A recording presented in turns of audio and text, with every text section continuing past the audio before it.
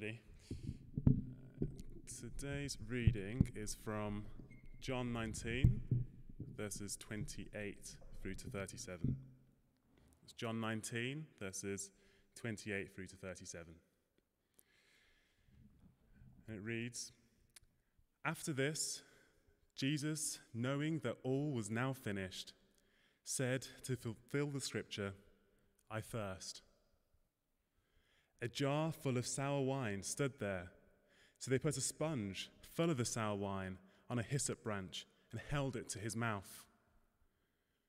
When Jesus had received the sour wine, he said, 'It is finished.' And he bowed his head and gave up his spirit.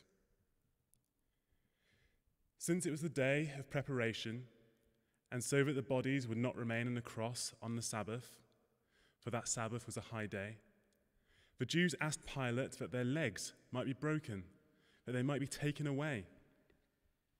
So the soldiers came and broke the legs of the first and of the other who had been crucified with him. But when they came to Jesus and saw that he was already dead, they did not break his legs. But one of the soldiers pierced his side with a spear, and at once there came out blood and water. He who saw it has borne witness. His testimony is true, and he knows that he is telling the truth, that you also may believe. For these things took place, that the scripture might be fulfilled. Not one of his bones will be broken. And again, another scripture says, they will look on him whom they have pierced. This is the word of the Lord." So we'll pray for Charlie as well as he comes to lead. Father, we praise you for sending your Son, for the great sacrifice that he made and to die for us. And just as Charlie comes to preach on the scripture in John 19, and to pray that you bless his words, that you guide what he's teaching, guide him in what he's teaching us, and that you can help us to receive it, to listen with open hearts, soft hearts, and please, Father, just make this applicable and make it something which touches the hearts of all of us who are listening today. In Jesus' name, amen. Amen. Thanks, David. Amen. Hi again, guys.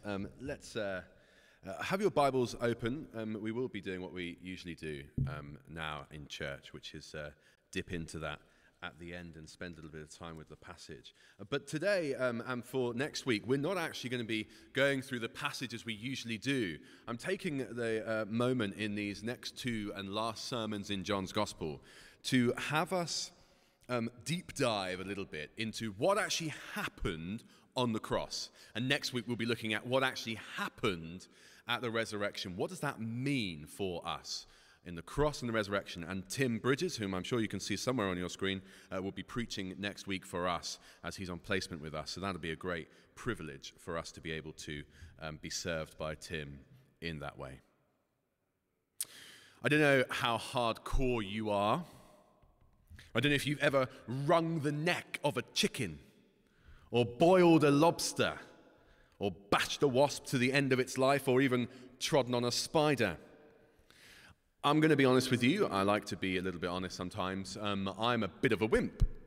I'm a little bit of a wimp. I'll happily eat the chicken and I'll have a little bit of Thermidor, but the idea of beating the crushing bones or the cracking of the shell, it just sends me a little bit faint.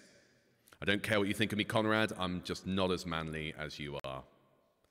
What happened on the cross is linked to that.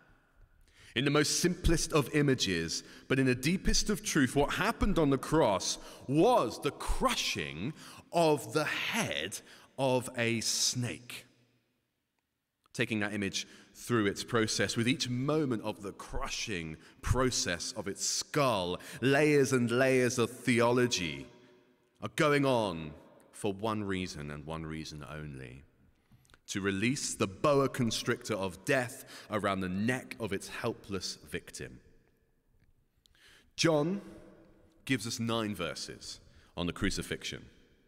Just 9 verses, but don't let yourself just skip over it in a small section of a massive chapter. It's the pinnacle of the story of Christianity. It's the pinnacle of the story of humanity. If you're new to this, or you could take us through this better than I can, we still have so much to see and hear, and we won't even touch the depths of this in this sermon. But if we do it well, we will not only see what happened on the cross, but we will know the God who calls us friends all the more. We need to know what went on there because it's important for us to get the gospel right. It is really important. Why? Well, because it deepens our understanding of God, which deepens and grows our reliance on Him, which brings us more into the fruit of the Spirit, here, now, today, before we die, for the sake of our joy today, and God's glory in His church, but as importantly, of others finding joy as well. If we do this well and we understand the gospel more and more in the pinnacle of humanity, we can see the effect this will have on the world. In these 9 verses, we see the final moments of Jesus' earthly life, hanging on to 2 planks of wood for the world to point and laugh at. With the last whimper of a man, the world thought that they'd swept under the carpet a small blip in time, a political annoyance. It's just been dealt with. He's done. We've killed him. But this man, hanging on the cross, the annoyance of humanity, was not finished off by more powerful people than he, but has finished the most glorious act of God for those very people. With a weak voice, we see Christ saying the strongest words ever heard. It is finished. Jesus dies. Completed, finished, done.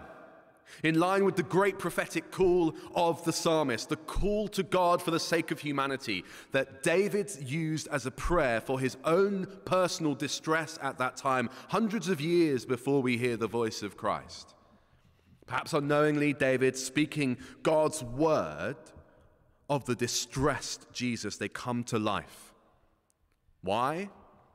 For the renewal of humanity. In the pits of his own anxiety, David uses the same words as Jesus was going to use, as Jesus made a way for David and all distressed and fearful people to be saved from the darkness of this world. You'll know the line from other gospel accounts. My God, why have you forsaken me? And that Psalm 22 carries on, and this is the end of the psalm. It says this: all the ends of the earth shall remember and turn to the Lord, and all the families of the nations shall worship before you. For kingship belongs to the Lord, and he rules over the nations. All the prosperous of the earth shall eat and worship before him. They shall bow, all who go down to the dust, even the one who could not keep himself alive. Posterity shall serve him. It shall be told of the Lord in the coming generations that they shall come and proclaim his righteousness to the people yet unborn, that he has done it.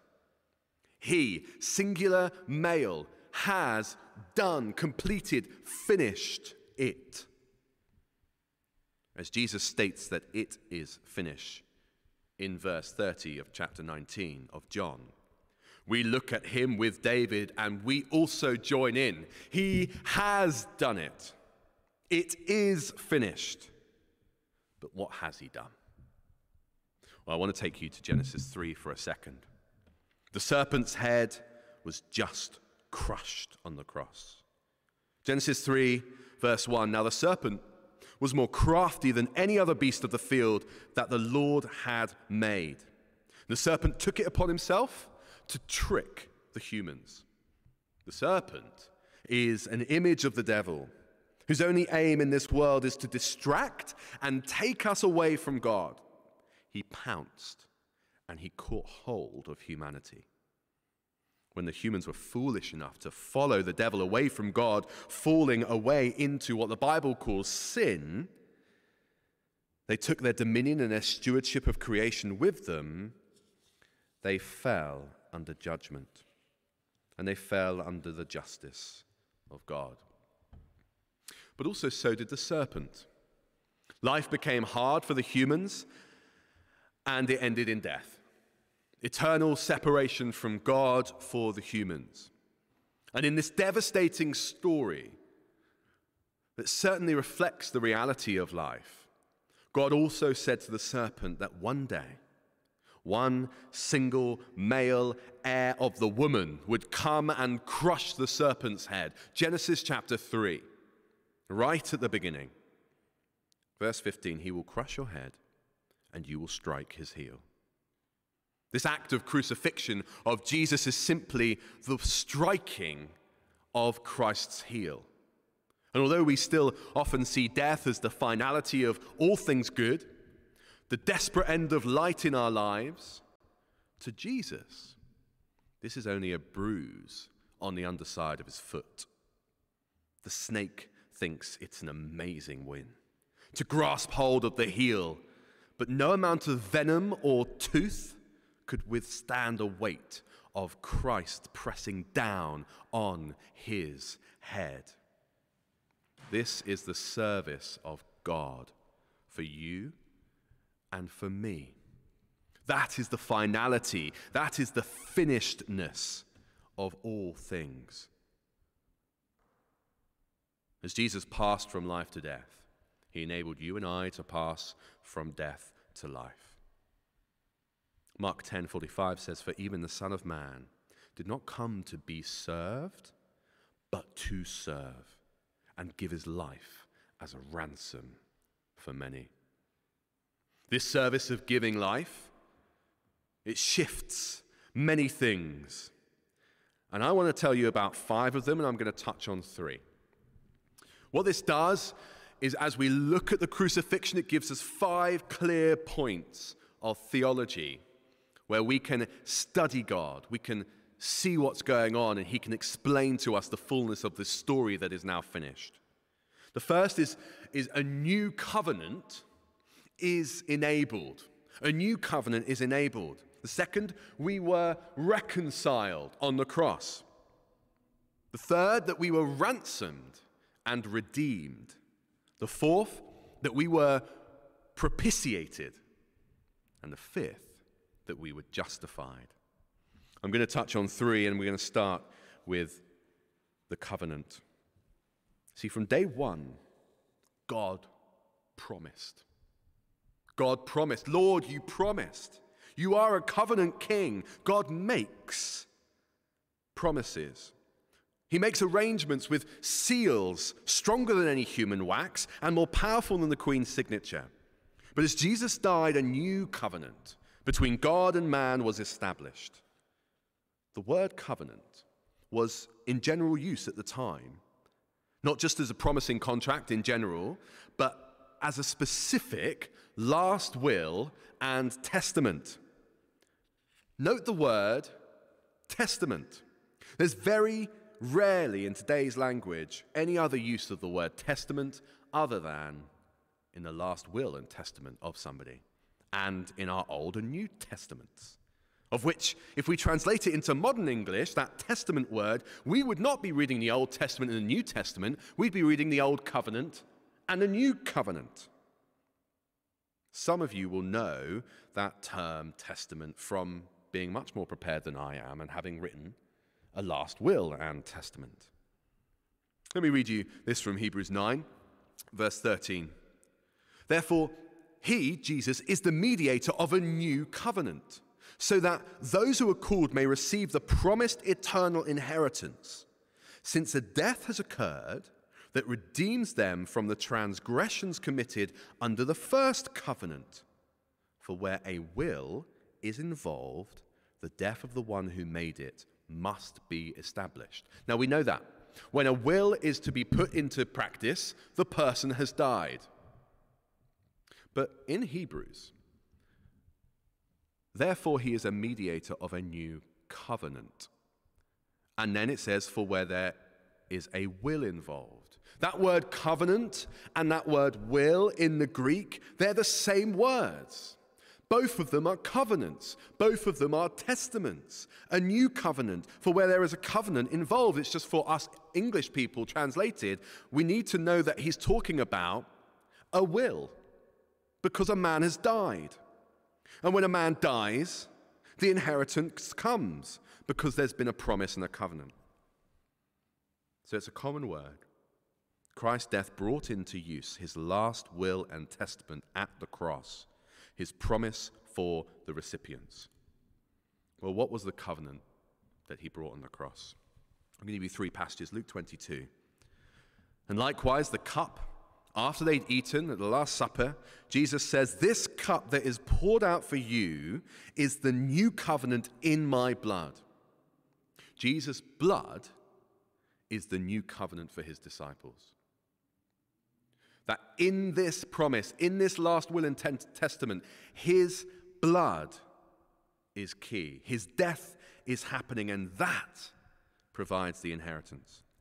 2 Corinthians chapter 3, verse 6, who has made us competent to be ministers of a new covenant, not of the letter of the law, but of the Spirit. For the letter kills, but the Spirit gives life. This new covenant is not about following law. This new covenant has been given to us as ministers of the Spirit. The covenant is about inheritance of God himself, the Holy Spirit, who gives us life. So from the death of a man, with his last will and testament, is to give people life. Hebrews 19, our final passage in this section. Therefore, the writer says, he is the mediator of a new covenant, so that those who are called may receive the promised eternal inheritance. We've read that just a minute ago, but I want to pick out that line. The mediator of the new covenant has come so that we may receive the promised eternal inheritance. So the Spirit that comes is not just inheritance for us, but it is an eternal reality. This covenant takes us into life forever. Those who are called may receive. So by the shedding of blood, humanity may receive an eternal inheritance, life given by God the Holy Spirit in this life and in the next. Jesus is the mediator. He is the way. He's the only one that can give a new will. This promise was brought in and is the promise we communicate as church. This is all we have to tell the world. We are ministers, friends. Just because I'm a full-time minister doesn't stop the fact that we are all ministers of this new covenant, this New Testament, because unlike a last will and testament, it isn't just for grandchildren and a Battersea Dogs home. We are in receipt of it, and so can all of those who are called be. Limitless inheritance, because there's a New Testament. We are servants of that. Do you count yourself? Firstly, to be in receipt of that new covenant, in receipt of what happened on the cross, giving you inheritance. And do you own that role as a minister of this new covenant? However gently that needs to be for you, it's a role that's given as part of the will. So the new covenant came in, and we know the covenant that it is at this basic level. I want to now look closer at ransomed and redeemed. Well, redemption is a word we don't often use. It's very rarely used in modern English. In fact, it's very rare in antiquity as well. It's just a very rare word. We only tend to use it now for religion, for this Christ figure, the redemption given to humanity. But in the first century, when Christ was, it was actually a much more common word. When we say redeemer or redemption, we know it means something about those churchy folk. But the readers of this, the readers of that word redemption, would have immediately thought of a non-religious term. The basic word was simply ransom. They're of the same word group, ransom and redemption. It's a word that's derived from the general meaning to loose, to loosen something, to loosen your clothing or animals that are tied up, to loose them off, to take off your armor, loose yourself of that. Sometimes it was used when people were loosed from captivity. It particularly applied to prisoners. Prisoners of war, when a ransom from the other side was paid and a price was put on their head. That is the ransom money. In time, the word group developed and it gave precise expression to that particular form of loosing. The word develops into one word meaning to secure release by payment of ransom, to redeem something. So freeing a slave, freeing a prisoner with money. When the New Testament speaks of redemption, we hear in 1 Timothy 2, it says, "For there is one God, and there is one mediator between God and man, the man Jesus Christ, who gave himself as a ransom for all, which is the testimony given at the proper time," Paul writes to Timothy. Christ paid the price for our redemption. The price paid must be adequate for the purchase in question. This indicates an equivalence or a substitution. That person is worth this amount of money to the captives. They substitute the person with money and everyone's happy. To buy the freedom of humanity, the ransom price was blood. Blood big enough to substitute for the deserved death of transgressing in Genesis 3, of overstepping, of breaking the law of God, of turning away from God in the beginning. The price of that is death. The curse given to humanity when we followed the snake's whispers was that life was no longer ours to live. Humanity were to die. Within the grips of the serpent, the punishment of death was the substitution on the cross for you and for me. The ransom cost was the Son of God's life for mine. So what was happening on the cross? He was paying the due price for your freedom from death and hell. Looking up at the cross, we rightly can say, it should have been me. But by the grace of the covenant that he has written, the New Testament and will is that life is offered through redemption of himself. And finally, I want to look at this word, propitiation. Now, you may not even be able to say it. I struggle at most accounts. It's an old word. We don't use it a lot, but it is in our scriptures. We don't want to be a church that talk about sin and damnation all the time. But we wouldn't be a church unless we knew the full story of God and taught it faithfully. Looking at ourselves in the light of Christ, being aware of the grip of the snake that he has on us, and knowing the reason for the release of the covenant, the cost of our payment, the substitutionary role that Christ took on was to appease the righteous and just wrath of God. Christianity often presents itself as garden parties and Victoria sponges of loveliness and gentleness. We simply like to talk about love. But love is limited in our view of it. We like to talk about love because we love love, but we love our love. We like how we love. We don't particularly like how others love. And if we go outside of humanity, we see a whole new kind of love. Our love is a mere reflection of his love. You need to remember it works that way around. But what we see on the cross is brutal and gruesome. This is love, but not as we like to present it. What is happening on the cross is righteousness versus sin. Luke 18, we see here the tax collector standing far off, verse 13.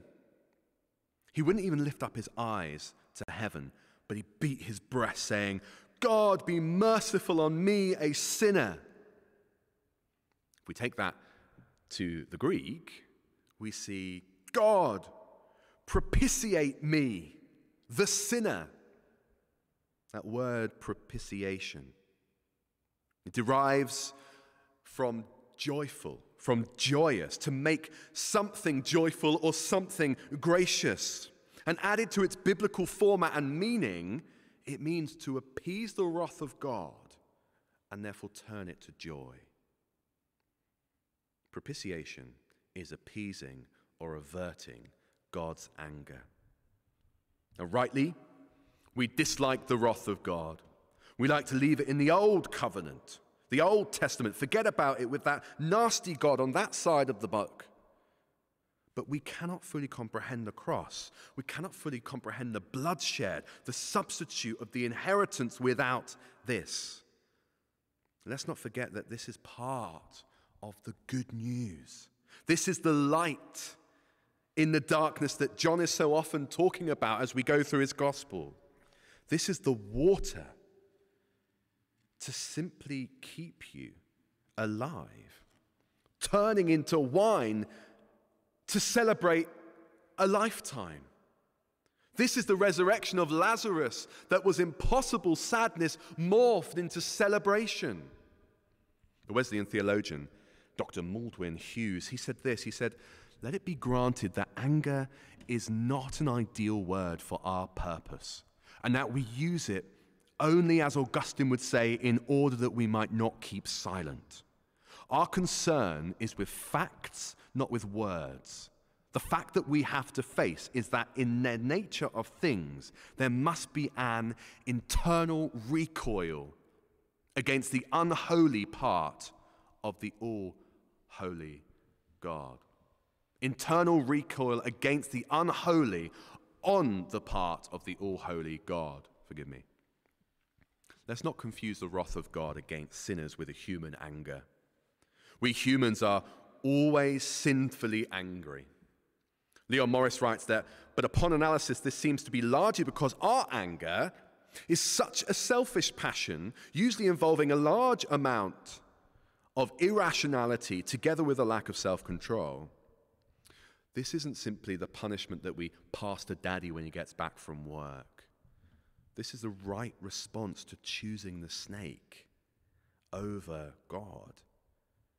This is the punishment in the face of a just and good lawyer, a judge sitting there and making the right call.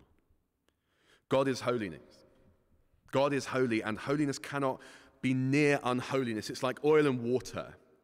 Can't mix. Sin has its wages. There is a result of turning away from God. And as Paul writes in Romans 6, sin's wages will be paid. It will be punished. If it were to go without, God would no longer be just. If God were not to be wrathful against sin, he would not be a just and good God. We love justice when it's done rightly. We just don't like it when it's on us. This is neither the God of the Old Testament nor the New Testament. He is not just an angry God, but that is part of him. It is the fullness of his character that we see jointly together with grace. We are not here to see the complete justice of God on its own. It never comes alone. It always comes with grace. But it is good and just. You see, Jesus gave himself on the cross to be the propitiation for us. Justice and love triumphant in 9 verses in John's Gospel. He appeased the wrath of himself. If we can understand the wrath of God as the right response to unholiness, we move it slightly further away at this point from our emotive response to punishment, then we can see quite happily that propitiation is the means of averting the wrath from the sinner. In the Old Testament, we see God's wrath in a very real and serious way.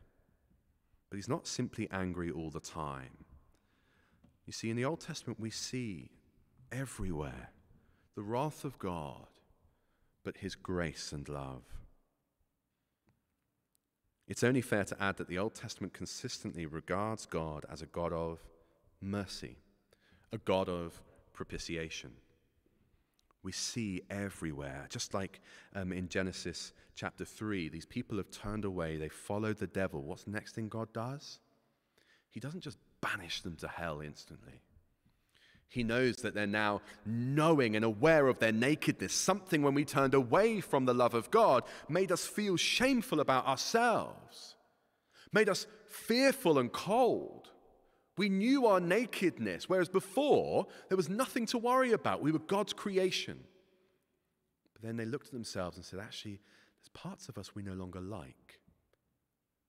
And God, he bent down low. And he could have just been wrathful and banished them then, but he made them clothes. God is a God, yes, of punishment and wrath, but he also clothed the cold. He provides correct and just ways in which the consequences of sin may be averted. Now, we do find it difficult. But it's important to notice that this was truth that was known and valued by the people of God in the Old Testament. They knew that God was merciful. They called out on him often, and they trusted that he would come.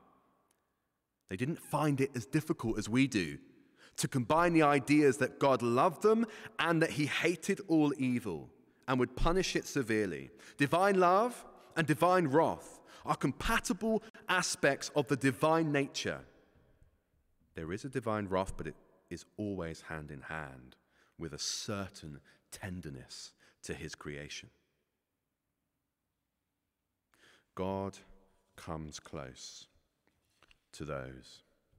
It's because of that background in the Old Testament that we need to know what propitiation is. The wrath is the wrath of a loving father who yearns for his children to come back to him. There's forgiveness of sin. We talk about forgiveness a lot, but this forgiveness necessarily involves the laying aside of wrath. He is just. So it's important to note the removal of wrath is due not to man securing such an offering that God is impressed by. Well, you've done enough, guys, so I'll relent on my wrath. No. Without understanding our wage for sin, we empty God's forgiveness of all meaning. The scripture is clear that the wrath of God is visited upon sinners, or else the Son of God dies for them. On the cross, Jesus appeased the wrath of God for me and for you. That he propitiated. This is the cross. Either he dies or we die. Romans 5:8-11. But God shows his love for us, that while we were still sinners, he died for us. Since therefore we have now been justified by his blood, much more shall we be saved by him from the wrath of God. For if while we were enemies, we were reconciled to God by the death of his Son, and much more now we are reconciled, shall we be saved by his love, saved by his life. And finally, in verse 11, more than that, we also rejoice in God through our Lord Jesus Christ, through whom we've now received reconciliation. Our just and loving God, within his own person, came and hung on that cross to appease the wrath of God. He is the propitiation for our sins. And so the water has turned to wine. The sick will be healed. The dead will rise. The captives have been set free. The price has been paid. The inheritance can flow to you. And thank God, to a sinner like me, a covenant has been established and it's been enabled. We were reconciled. We've been ransomed and redeemed. We've been propitiated and we've been justified. The snake has been crushed. And although he's still wiggling around, we know that our inheritance will come to fullness. as we meet our Maker, or he comes before that. Let's pray.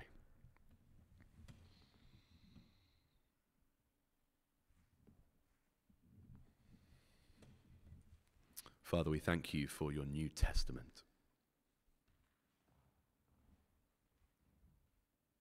We thank you, Lord, for all that you have enabled. We thank you, Lord, that this isn't just 9 verses that we hop over, but that so much happened in that moment on the cross. My God, it is finished. We pray, Lord. We pray that in our hearts, this message that we've known for so many years, some of us, and might be newer for some of us, may it not be overwhelming, but may we be so joyful that through your blood, you've redeemed us. That through your death, you have become the propitiation for our sins. That we have been justified, reconciled, and we live in the inheritance of this new covenant. May you stir in our hearts, by the power of your Spirit, that life eternal. As we go into the rest of the day and tomorrow, we have new eyes because of Christ on the cross. Fresh perspective on everything around us, knowing that looks like the way of the snake, but we've moved back into the way of Eden. That you, gracious Father, are willing to clothe us and heal us and take us from wrath to joy, from victorious sponges to the whole celebration.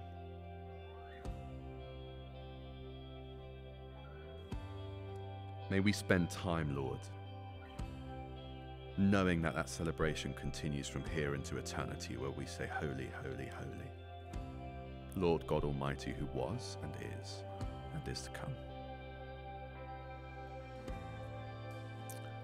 I've moved around the Bible a lot,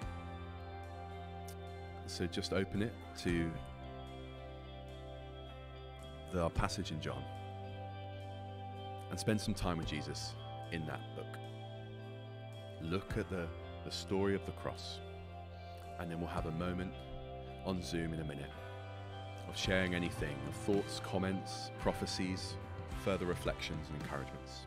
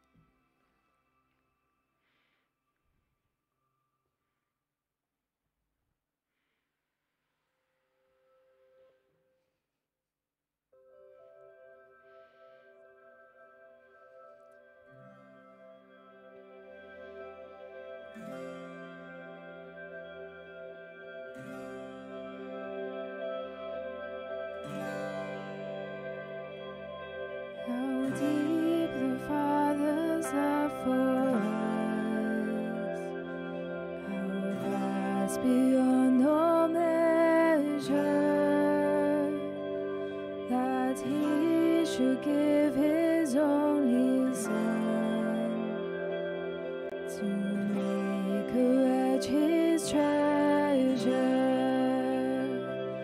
How great the pain of searing loss!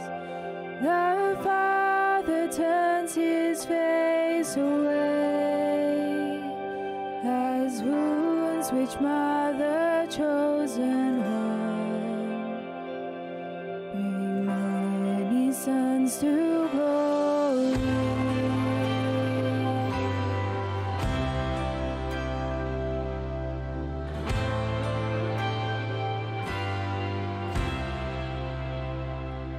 Behold the man upon the cross, my sin upon his shoulders. Ashamed I hear my mocking voice, cast out among the scoffers. It was my sin that held him there, until it was accomplished. His dying breath has brought me life. I know that it is finished.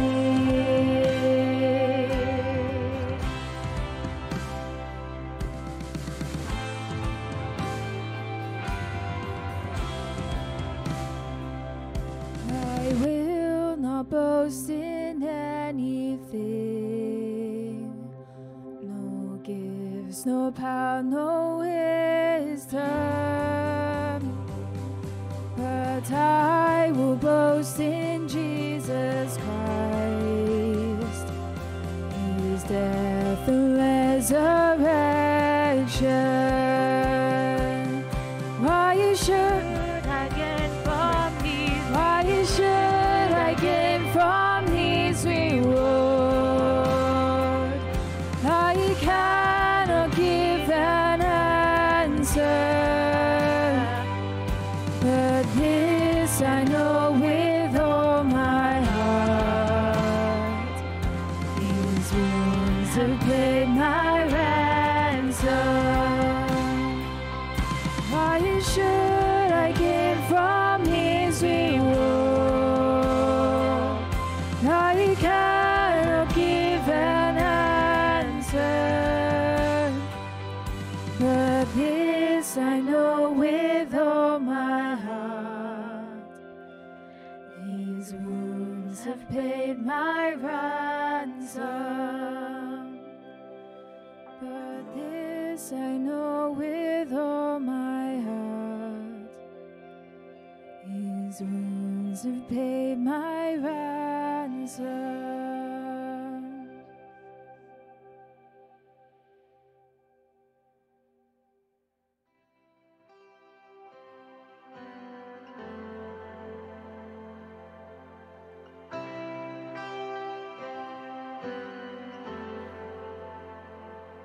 Were creation suddenly articulate, with 1,000 tongues to lift one cry, then from north to south and east to west we'd hear Christ be magnified.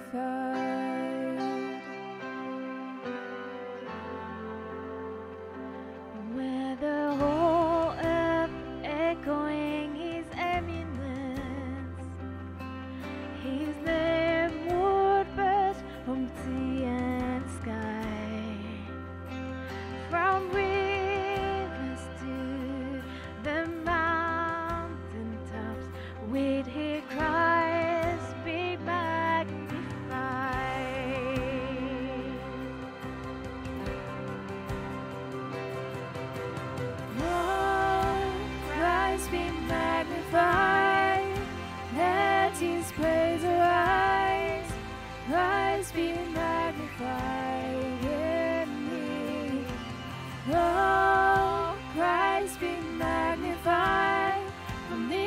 author of my life.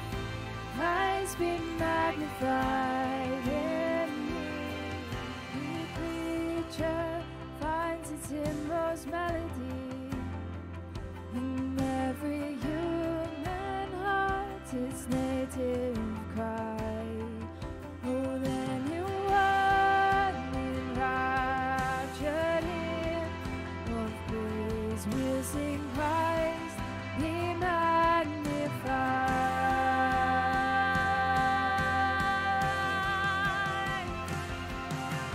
Oh, Christ be magnified. Let his praise arise. Christ be magnified in me. Oh, Christ be magnified on the altar of my life. Christ be magnified in me. And I won't bow to idols. I'll stand strong and worship you. And if it puts me in the fire, I'll rejoice 'cause you're there too. I won't be formed by feelings. I hold fast to what is true. If the cross brings transformation, I'll be crucified with you. 'Cause death is just the doorway into resurrection life. And if I join you in your suffering, then I'll join you when you rise. And when you return in glory with all the angels and the saints, my heart will still be singing, and my song will be the same. Oh, Christ be magnified. Let his praise arise. Christ be magnified in me. Oh, Christ be magnified on the altar of my life. Christ be magnified in me.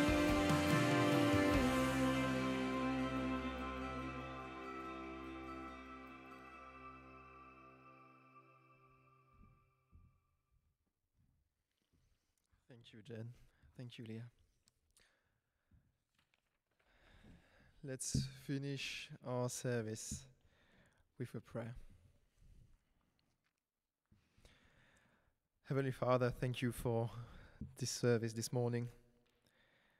And thank you for what Shirley brought us this morning, Lord. We want to keep it in our hearts and to remind us every day. Thank you, Lord Jesus, because you fulfilled the scripture and you accomplished everything on the cross. You crushed the serpent's head, Lord, and through that there is hope. Through that there is victory, Lord, for us. There is love. Help us to remind this every day in our every situation, life, in our difficulties, Lord, that you paid the price on the cross. Amen. The peace of God, which passes all understanding, keep your hearts and minds in the knowledge and love of God and of his Son, Jesus Christ, our Lord. And the blessing of God Almighty, the Father, the Son, and the Holy Spirit be among us and remain us always. Go in peace to love and serve the Lord. Amen. In the name of Christ. Amen. Let's gather on Zoom and to chat together. Bye.